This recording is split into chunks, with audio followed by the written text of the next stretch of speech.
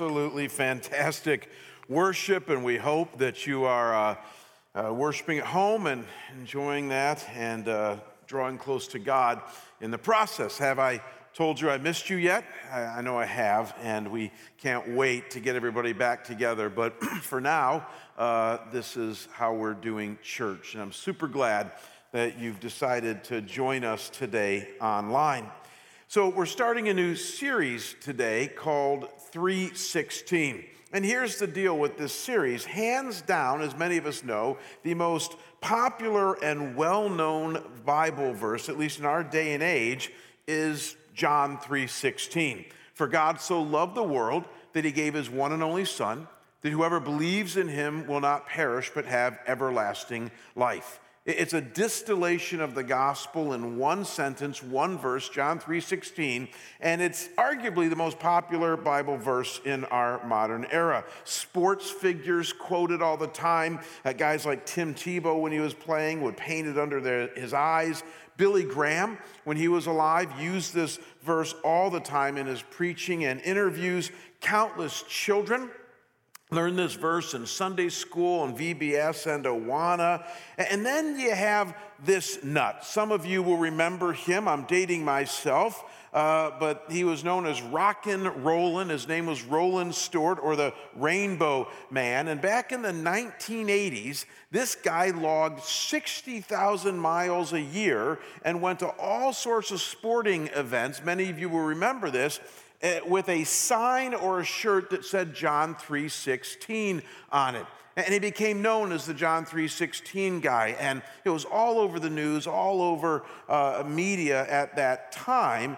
And some of you thought I was kind of hard by calling him a nut. He kind of was. Back in the early 1990s, he ended up getting in trouble with a gun, not a good testimony, and is now serving 3 life sentences in jail. So not a good ending to that one. But he did put John 3:16 on the map in a unique way in our modern culture. John 3:16, a wonderful distillation of the gospel, the most popular Bible verse in the 20th, now 21st century. But here's the deal. As some, if not many of us know, there are plenty of other 3:16 passages in the Bible. There are. In fact, I'll let you in on something right now. There's about 60 of them in the Bible. There's 66 books in the Bible, and there are 6 books that don't have 3 chapters. They have less than 3, so there's 60 of them that have 3 chapters, and most of the 60 have 16 verses.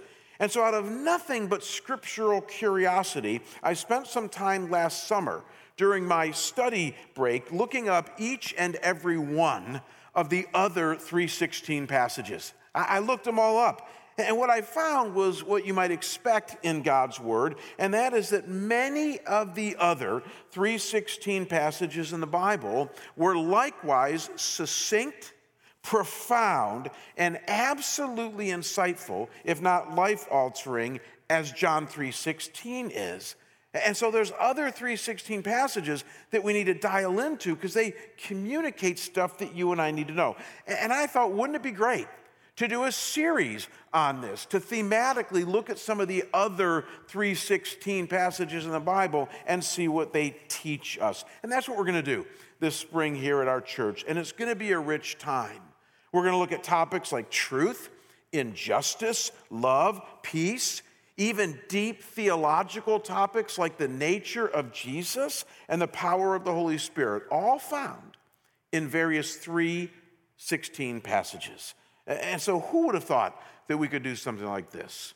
Well, God did. And it's going to be a great series. You're going to grow and learn some things and maybe even be changed along the way. So with that brief introduction to this series, we're going to dive in to our topic today, which is truth. Why don't you all bow with me right now and let's ask God's blessing on this time.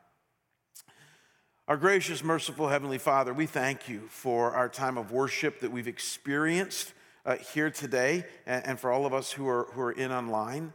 And God, I thank you that we have the technology in our day and age to do this, even in this awful time of pandemic where we need to isolate ourselves to protect the most vulnerable in our culture. God, I thank you that we can still worship together in this way. And so, Lord, 55 plus years ago, you allowed us to start a church here called Scottsdale Bible Church. And Lord, our commitment to you has been to be faithful to your glory, faithful to your truth, faithful to your word.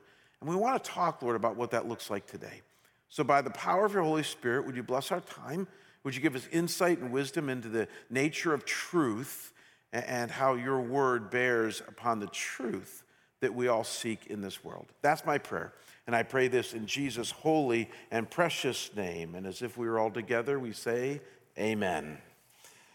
So I want you to picture Jesus standing before the governor of Judea, a man by the name of Pontius Pilate. Many of you have heard of him.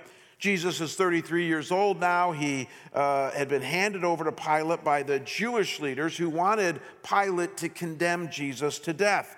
Jesus claimed, rightly so, to be the Son of God, the King of the Jews, and they didn't like that, so they wanted him shut up and they wanted him to die. But Pilate, finding no reason to kill Jesus under Roman law, decides to do an extended interview with Jesus. And at one point in their discussion, Jesus mentions to Pilate that his kingdom, Jesus' kingdom, is not of this world, that his kingdom is from another place. And Pilate jumps on that and he says, "So you do claim to be a king then?" And Jesus kind of says, well, you're kind of running with that. I mean, kingdom, king. I mean, you're essentially right, but that's not the point. And then Jesus utters these famous words to Pilate when he says this. He says, "Look, Pilate, the reason that I was born, the reason that I came into this world was to testify to the truth. And everyone on the side of truth is going to listen to me." To which Pilate, fully engaged at that point, responds with a simple but profound question. He asks Jesus, John 18:38, "What is truth?" Jesus opened up the barn door of this idea of truth. Pilate is interested, like many of us would be, and he asks, "What is truth?" What a great question. I have to assume that every thinking person on planet Earth has asked this question at some point. How would you answer this question if somebody asked you, what is truth? Because we all want truth. We all want to know what is trump. We want to dial into that which is real and that which is right. We want truth. And wouldn't you know that one of the Bible's other 3:16 passages directly deals head on with this idea of truth and even the discovery of truth. So here's what I want to do in our time remaining today. We got about 35 minutes, and I want to do two things. You're going to like this. First, I want to give you a good working definition of truth to get us all on the same page as to what we are after. That's going to settle the issue on what truth is. But then, more importantly, I'm going to share with you three things that the Bible affirms about the nature of truth that's going to lead us like a little on-ramp up to our first 3:16 passage, and will help us understand why truth is so critical and how we even find it in this confusing and messed up world of ours. So first, let's all just get on the same page. Here is a good working definition of truth. Watch this, that just about everybody on planet Earth, from academicians to skeptics to scholars to barroom people, everybody agrees with this definition of truth. And it's this, that truth is simply concepts, statements, and or properties which define reality. Let me repeat that. Truth is simply concepts, statements, and or properties which define reality. I derived this definition of truth from multiple sources, not the least of which is Webster's famous dictionary, which has a very similar definition. This is essentially an agreed upon definition of truth. That truth is any statement that you would make, any thought that you would have, any property that you confront in this world that defines what is real, that defines what is, that shows you the factuality of a statement, concept, or property. So, for instance, very simplistically speaking, I'm going to make this statement. Jamie is a 56-year-old man who has a lot less hair than he did when he moved to the desert 13 years ago. That's the statement I'm making. Jamie, your pastor, is a 56-year-old man who has a lot less hair than he did 13 years ago when he moved to the desert. Rather simple statement. I'm going to submit to you that that statement, that simple statement, communicates no less than 6 truths. We do this all the time, but you'll get why this is important in a minute. First, I told you my name, Jamie. You can check my birth certificate. You can do an audit with a history of my entire 56 years. You'll find that my name is Jamie. It's true. I told you my age, secondly. It's mathematically verifiable. I'm on my 56th year of life. Thirdly, I told you my sex, male. Even in this messed up day and age, it's still anatomically verifiable. I'm not going any further with that to prove that I am a male. I told you, fourthly, that I've had hair loss. If you look at the picture of me 13 years ago when I came here, I had a full head of hair. Now, after the stress that all of you have given me, I have very little hair. I currently reside in the desert. That's the fifth thing I told you. Again, that's from a location standpoint verifiable. And then lastly, I communicated to you that I've been here 13 years, also verifiable. Don't miss this. It sounds so simple, but in one statement, I made no less than 6 truth claims, all claims that define reality. And the point is, you and I do this all the time. All day long, each and every day, we make statements, we have thoughts, we confront properties in various things. And if these statements, concepts, or properties correspond to reality and we can verify it, then we have what is known as truth.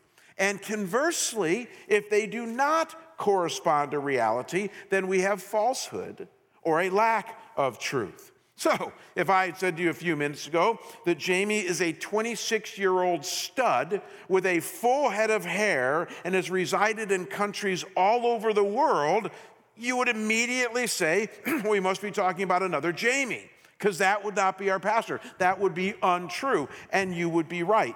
But the only reason you'd be right is that it doesn't correspond. It doesn't define reality. Truth defines reality. It's that simple. It's not complicated. And when a concept, statement, or property rightly does this, you have truth. When it does not, you have falsehood. Now, let's accelerate. With this clear and pretty much agreed upon understanding of what truth is, the obvious question that we all should be asking right now is, how then do we discover and discern truth? In other words, what processes or tools are at our disposal to know what is real in the world around us?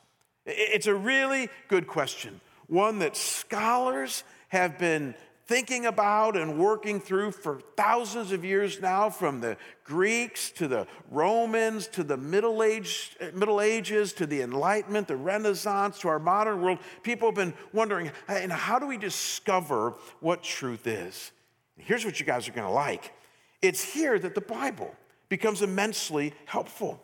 And this leads us to the first thing that it shares with us about truth that will eventually lead us to our first 3:16 passage. But first, here's what the Bible shares as a precursor.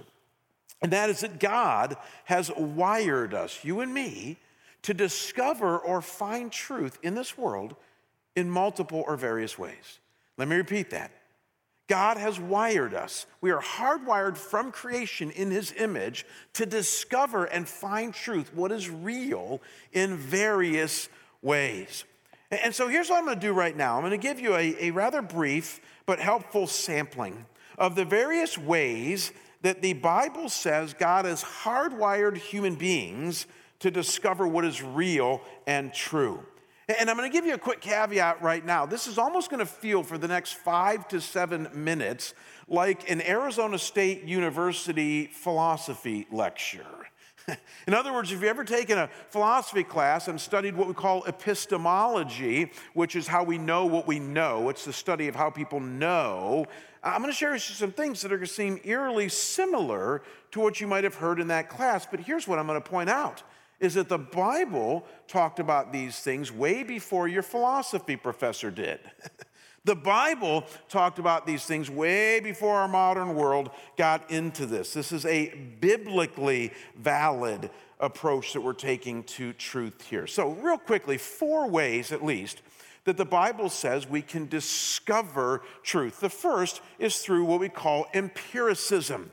Empiricism is simply sensory experience. It's when we use our 5 physical senses, seeing, hearing, tasting, touching, smelling, those 5 senses, to discover the world around us.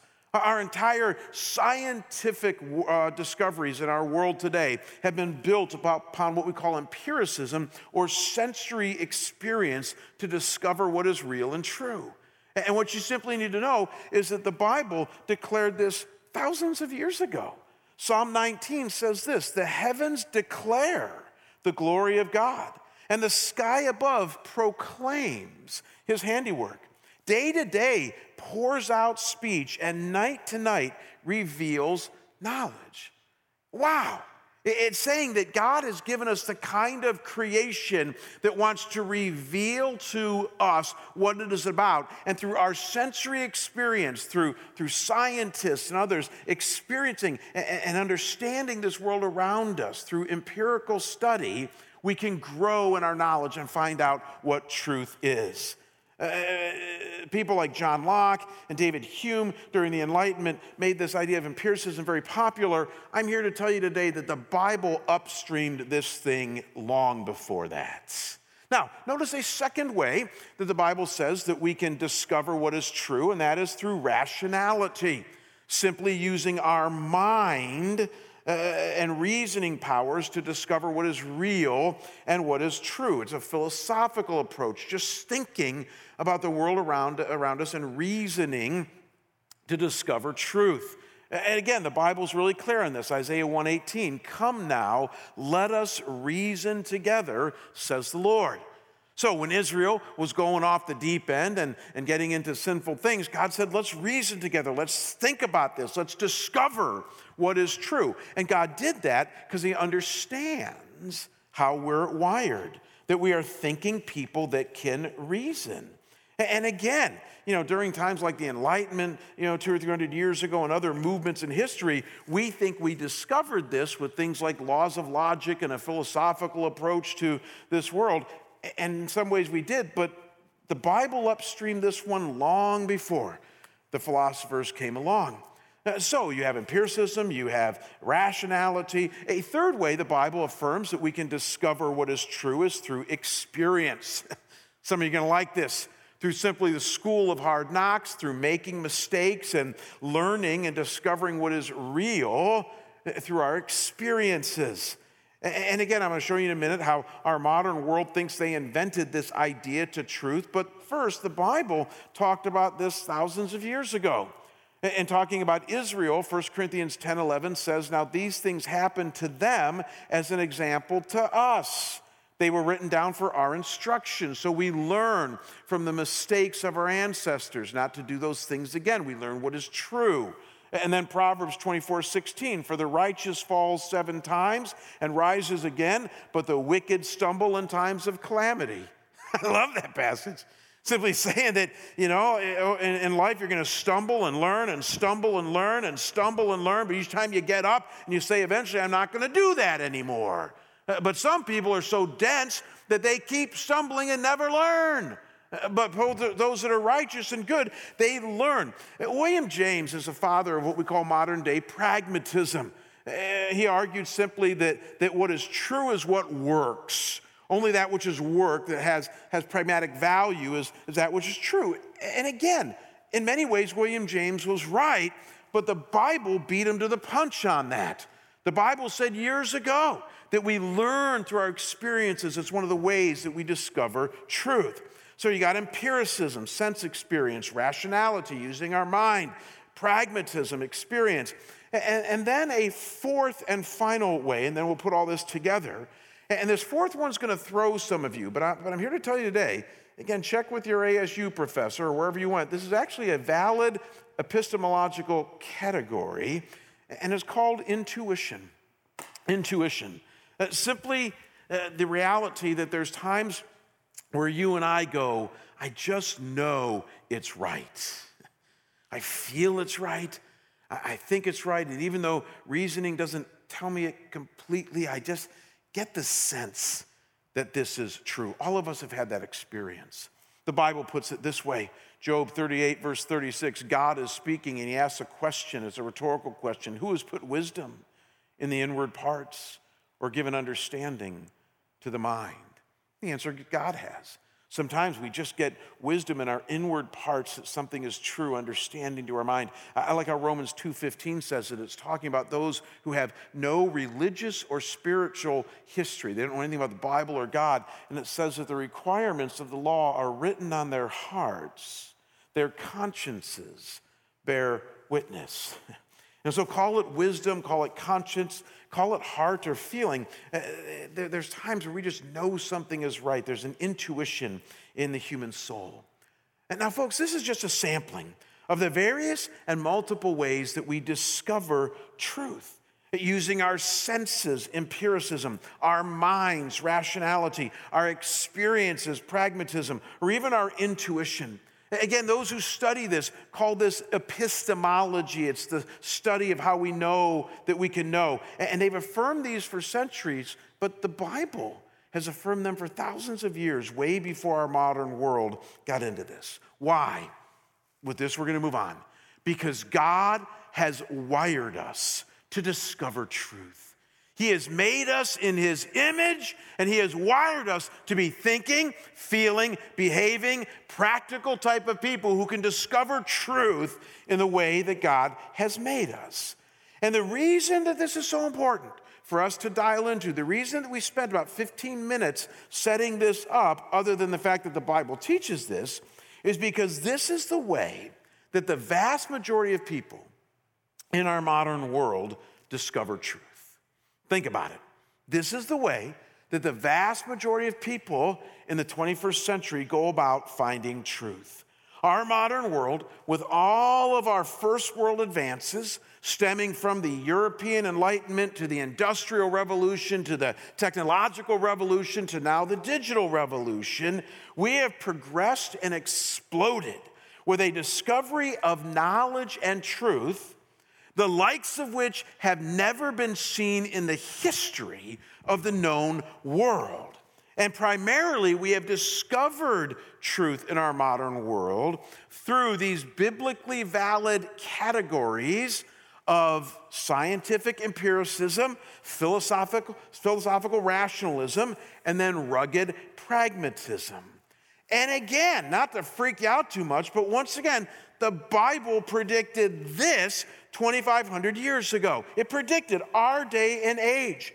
It was revealed to the prophet Daniel that before the end comes, now look at this in Daniel 12:4, it says, before the end comes, many shall run to and fro, and knowledge shall increase.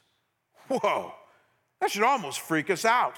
That there would come a time when many would run to and fro, kind of like our modern day era, and knowledge would increase before the end comes. And the way that our modern world has increased in knowledge is a way never before seen in the history of the world. And they've basically done it through empirical discovery, rationalism, pragmatism, and even intuition. We've had advances in mass transportation, science, education, internet, food distribution, healthcare, and they've all come from a discovery of truth in the four ways that we just looked at. And again, these are all good and fine ways, clearly God-ordained ways of discovering truth. He made us this way. And all is good and fine, and we've created a good life. Or have we? Have we really? Because I want to share with you right now, we're going to turn the corner, something that our modern world has missed. I want to share with you right now something that our modern world has glossed over, has essentially poo-pooed when it comes to the nature of truth and how truth is to be discovered and tapped into in the world that God has given us. And it's the second of our 3 points today.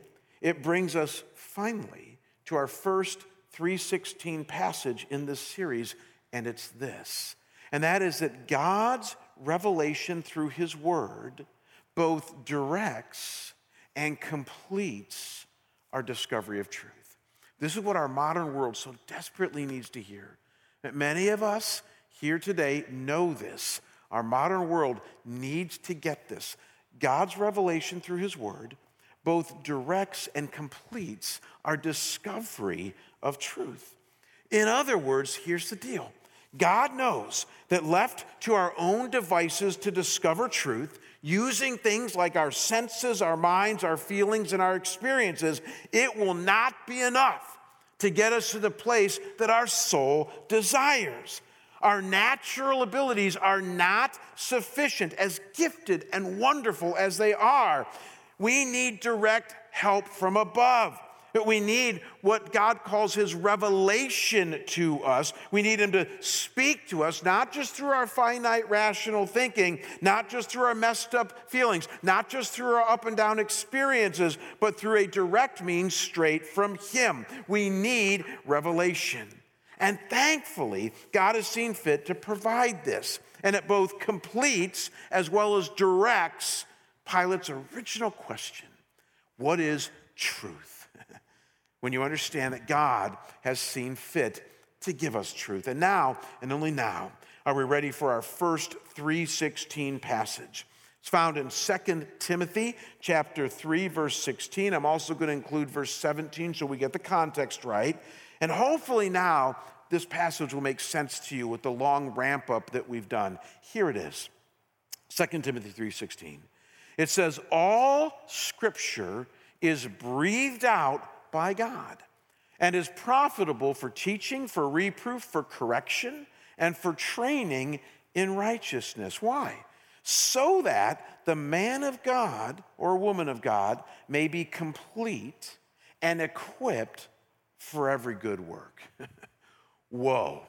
I want to break this passage down like I do quite often by focusing on some of the pieces I put in yellow so that we understand this rightly. Because this is a game changer, if there ever was one, in these areas of epistemology, of trying to find out what is truth. Notice it begins by saying all scripture. All scripture. Interesting word. It's the Greek word graphe in the New Testament. It appears about 20 to 25 times. And Jesus used this word a lot. The word literally means writings, graphe, where you write. And Jesus used this word almost exclusively to refer to the Old Testament. He used it all the time to talk about the writings say this and the writings say that. And he underlined it as things that would come from God. These writings that came from God, as found in the Old Testament books. That's what he means by the scriptures. And so in the context here, it probably still is referring to the Old Testament, but eventually it would include the New Testament. How do we know this? Well, we know this because eventually the gospel writers would come along and write about the gospels. Then Paul the apostle would come along and write 13 letters. And listen to how Peter, now this is going to blow you away, in another 3:16 passage. So in 2 Peter 3, verse 16, look at what Peter says using this same word graphe here when it comes to Paul's writings. He says, Paul, according to the wisdom given him, wrote to you, as also in all his letters, speaking in them of things which some find hard to understand and which untaught and unstable people distort, as they do the rest of the scriptures, graphe, writings. So don't miss what's happening here. Peter is calling Paul's letters, inspired by God, we'll see how that works in a minute here, as part of these writings, these graphe, these scriptures that are somehow, as we'll see in a second here, God-breathed. So we have these writings, we have these scriptures contained in the Bible here. It's a complete Bible. And notice This is the revelation part, how these came to be. This is the second yellow thing I highlighted for you. They are breathed out by God. Breathed out by God. Now, I know I'm throwing a lot at you right now, but dial into this one. Don't sleep through this. This is really important. This phrase in the English Standard Version, breathed out by God, 4 words, breathed out by God, is one word in the original Greek. And get this, it's a made-up word. Paul made up a word, kind of like supercalifragilisticexpialidocious. He made up a word in the Greek in order to communicate this concept that we translate into 4 words here in the English, breathed out by God. And the way Paul made up this word, the word is theopneustos, is he took 2 very common Greek words, theos, that means God, and pneuma, where we get the English word pneumatic from, that means air. A pneumatic tire has air in it. He took theos, and pneuma, put it together, and said theopneustos, which means the air of God, the breath of God, breathing out through these scriptures. Don't you love that?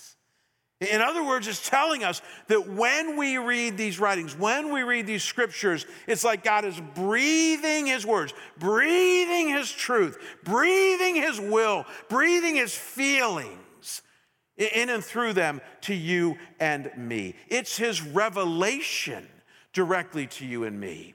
And the reason that we know that is because then he goes on to say, and it's profitable, it's useful for teaching, that means doctrine, those things which are true, for reproof and correction, meaning that when things get tilted, these will make you right, and then for training in righteousness. That word training is sometimes translated discipline. In other translations, it simply means athletic training, athletic discipline. So for those of you who are kind of manly or womanly people that work out all the time, what it's saying here is that this book, these writings are given so that you can train your soul to be strong in the truth of who God is and what this world is about. So add it all up. We're going to move on right now. The Bible is God's way to make sure that we have enough and complete truth to know him and get along in this fallen world of ours. He gives us his revelation in his word in order to make sure, now don't miss this, that with all the other ways that we attempt to discover truth that we covered earlier, that we have clear direction whenever there is any doubt. And this illustration has helped me for years. The reason I spent some time going over these other 4 ways we discover truth, empiricism, rationality, pragmatism, and intuition, that the Bible all affirms, is that when you think about it, those are ground up ways for us to discover truth and the world around us. In other words, they begin with us, our rationality, our sense experience, our pragmatism, our intuition. And though they're given by God, they begin with us, so it's kind of like from us outward or ground up, we attempt to discover the truth of this world, and philosophers and metaphysicists and others try to discover even the spiritual realm using these 4 areas. And yet what we need to see today is that the Bible says those are limited. Because what God has done, now watch this, is that as we try to discover truth ground up, he comes along and says, I think I'm going to give you a little bit of heaven down kind of truth.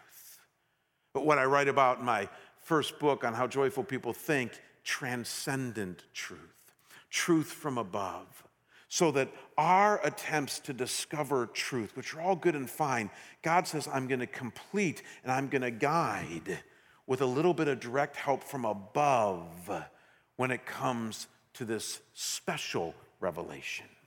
Theologians actually have categories for this. That ground-up approach to truth they call natural theology. It's things that we can discover about this world and God just on our own. But then God has seen fit to give us special revelation or special theology from his word. And what you need to understand, if you don't hear anything else today, please understand this. And that is that heaven-down revelation always trumps ground-up discovery. Let me repeat that, because our world gets really messed up here. A lot of Christians are messed up here. Heaven-down revelation, contained in the Bible, always trumps. It was why it was given. our ground up discovery of truth, meaning that there's a lot of Christians out there even today that try to discover truth, which is fine, using their senses and their thinking and all that. But if it ever goes against what the Bible clearly says, then there's no choice here. Heaven down always trumps ground up. Let me give you a couple of examples real quickly here. I can't tell you how many times I've seen a Christian, or maybe just anybody in general, say to me, and I hear it all the time, well, I think God is this way, or I think God is that way. Let's use the example of his anger. You know, I hear Christians say, well, God is an angry God, you know, and Jonathan Edwards was right. Sinners in the hands of an angry God, and he's mad at culture, and his wrath is being unleashed on us, and And then I hear other Christians say, no, he's gentle, and he's kind, and it's his mercy that leads us to repentance, and We seem to have these two options of God, either Old Testament or New Testament. And I sit there and go, man, that's just your own thinking. And that's just you trying to think what you think about God. The Bible actually has settled this issue. If you would allow the heaven down stuff into your life, you'd realize this, that yes, there is an aspect in which God can get angry. It's recorded a lot in the Old Testament. We even see it in the New. There is such thing called his wrath and his anger. But here's the deal, and that is that the Bible makes it clear, Romans 1, that his wrath is being reserved right now. It's being held back as he patiently waits for all to come to repentance. And so, yeah, there might be an aspect in which God's anger, and we see it even in the Old Testament, but right now, man, he's just holding that thing back because he loves all of creation. He wants his creation to come to him, and he grieves over all of our sin. And so there's incredible grace and mercy that does not abrogate his anger, but it does hold it back until the time that the end comes. Again, the Bible adds clarity to that. This might even hit more closer to home. Here's a second example. I hear people say quite often when it comes to their lifestyle, how can something that feels so good be so wrong? You ever heard a Christian say that?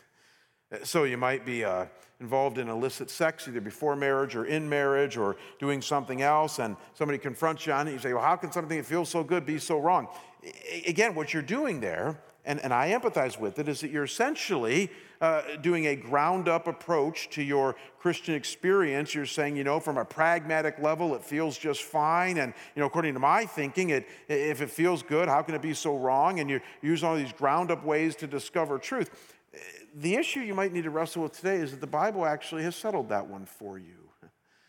It says that given our fallen souls, there are plenty of things in this world that will feel good, but that God has declared not healthy to our lives, like sex before marriage, illicit sex within marriage, and plenty of other things. And again, it's funny, we teach our kids this, it's just we have trouble learning it as adults. I mean, if your kid comes to you and sees what you're making for dinner and sees that it's vegetables and some healthy protein and says, no, I want cake, I want a candy bar, and I'm not going to, let go until you give me that, you're going to say to your kid, I don't care, you're getting the good food. And what would you if your kid said to you, but Mom, how can cake be so bad? It feels so good. How could something that feels so good be so wrong? You'd say, well, I know cake feels better than broccoli, but you need broccoli. Trust me, I'm a good parent. I know what your body needs. We make that argument with our kid. Could it be that God makes the same one with us? But if you confine yourself to these 4 ways of discovering truth that our world does, sensory experience and rationality and empiricism and even intuition, which again are all good and fine. But if you confine yourself to those and you do not heed what God's word says, then at the end of the day, you're going to be no different than your kid that wants to go to the route of cake and candy bars rather than what his body really needs. See, God knows best, and heaven down always trumps ground up. Now, we're fast out of time. And so one extremely important third point before we wrap up, and with this we'll be done, but this one brings it all together, is this. And that is that God's revelation, as we're seeing today, is only helpful to those of us who will believe and receive it. And this is where my heart just breaks for the world around us today, because they're into all these other 4 areas of truth. They're resisting this one, and this will not help them. It won't help us unless we believe and receive it. And again, that's where verse 17 is so important. One last look at this passage. All scripture is God-breathed and is useful for teaching, rebuking, correcting, and training in righteousness. Now why? So that, the result being, that the servant of God, or the man or woman of God, I'm doing this in the NIV now, you'll see why, may be thoroughly equipped for every good work. In other words, if you don't embrace verse 16, the result of verse 17 will never be true for you. You will not be the servant of God that your soul needs to be and that God wants you to be. You will not be thoroughly equipped for the world ahead. The point is, God's revelation is for everyone. He desires all to know it and embrace it and to find that completion and that direction that we need in our search for truth. But the reality is, only those who embrace it, who believe and receive, will get anything out of it and truly know him and be prepared for life ahead. So here's my final statement to you, and this is true. And that is that when it comes to God's word, let's be men and women who read it, know it, and follow it.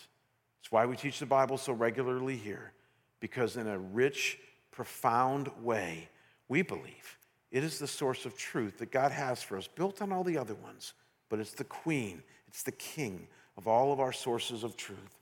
And we need to read it, we need to know it, we need to follow it. We just need to stop being hypocrites and be men and women of the word. All I know is that that's my commitment. I'm in it with you. What a great first look at a 3:16 passage. Why don't you bow with me and let's pray before we're wrapped up here. Father, thank you for your truth. Thank you for even Pontius Pilate, who asked Jesus that very famous, wonderful question, what is truth? Because, Lord, there's a lot of people today still whom you know desire to know truth. They want truth. They want to know what is real, what is Trump, what is up. And God, thank you that your word gives us direction here. Thank you, God, that you've made us to be intelligent, creative human beings who can discover plenty of truth around us using our senses, our minds, our experiences, even our intuition. And Lord, thank you, too, that you revealed to us that at the end of the day, that's not enough, that you've seen fit to even help us more by giving us your revelation.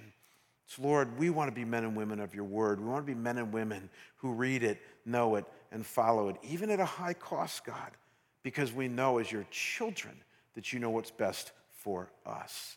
So, Lord, as we're at home right now, sheltering in place, may we think about these things, God. May we give cogent thought to this. And more than anything, Lord, may our wills be bent toward you. Because we know you love us. We know you care for us. We want to know you and follow you. We pray these things in Jesus' name. Amen.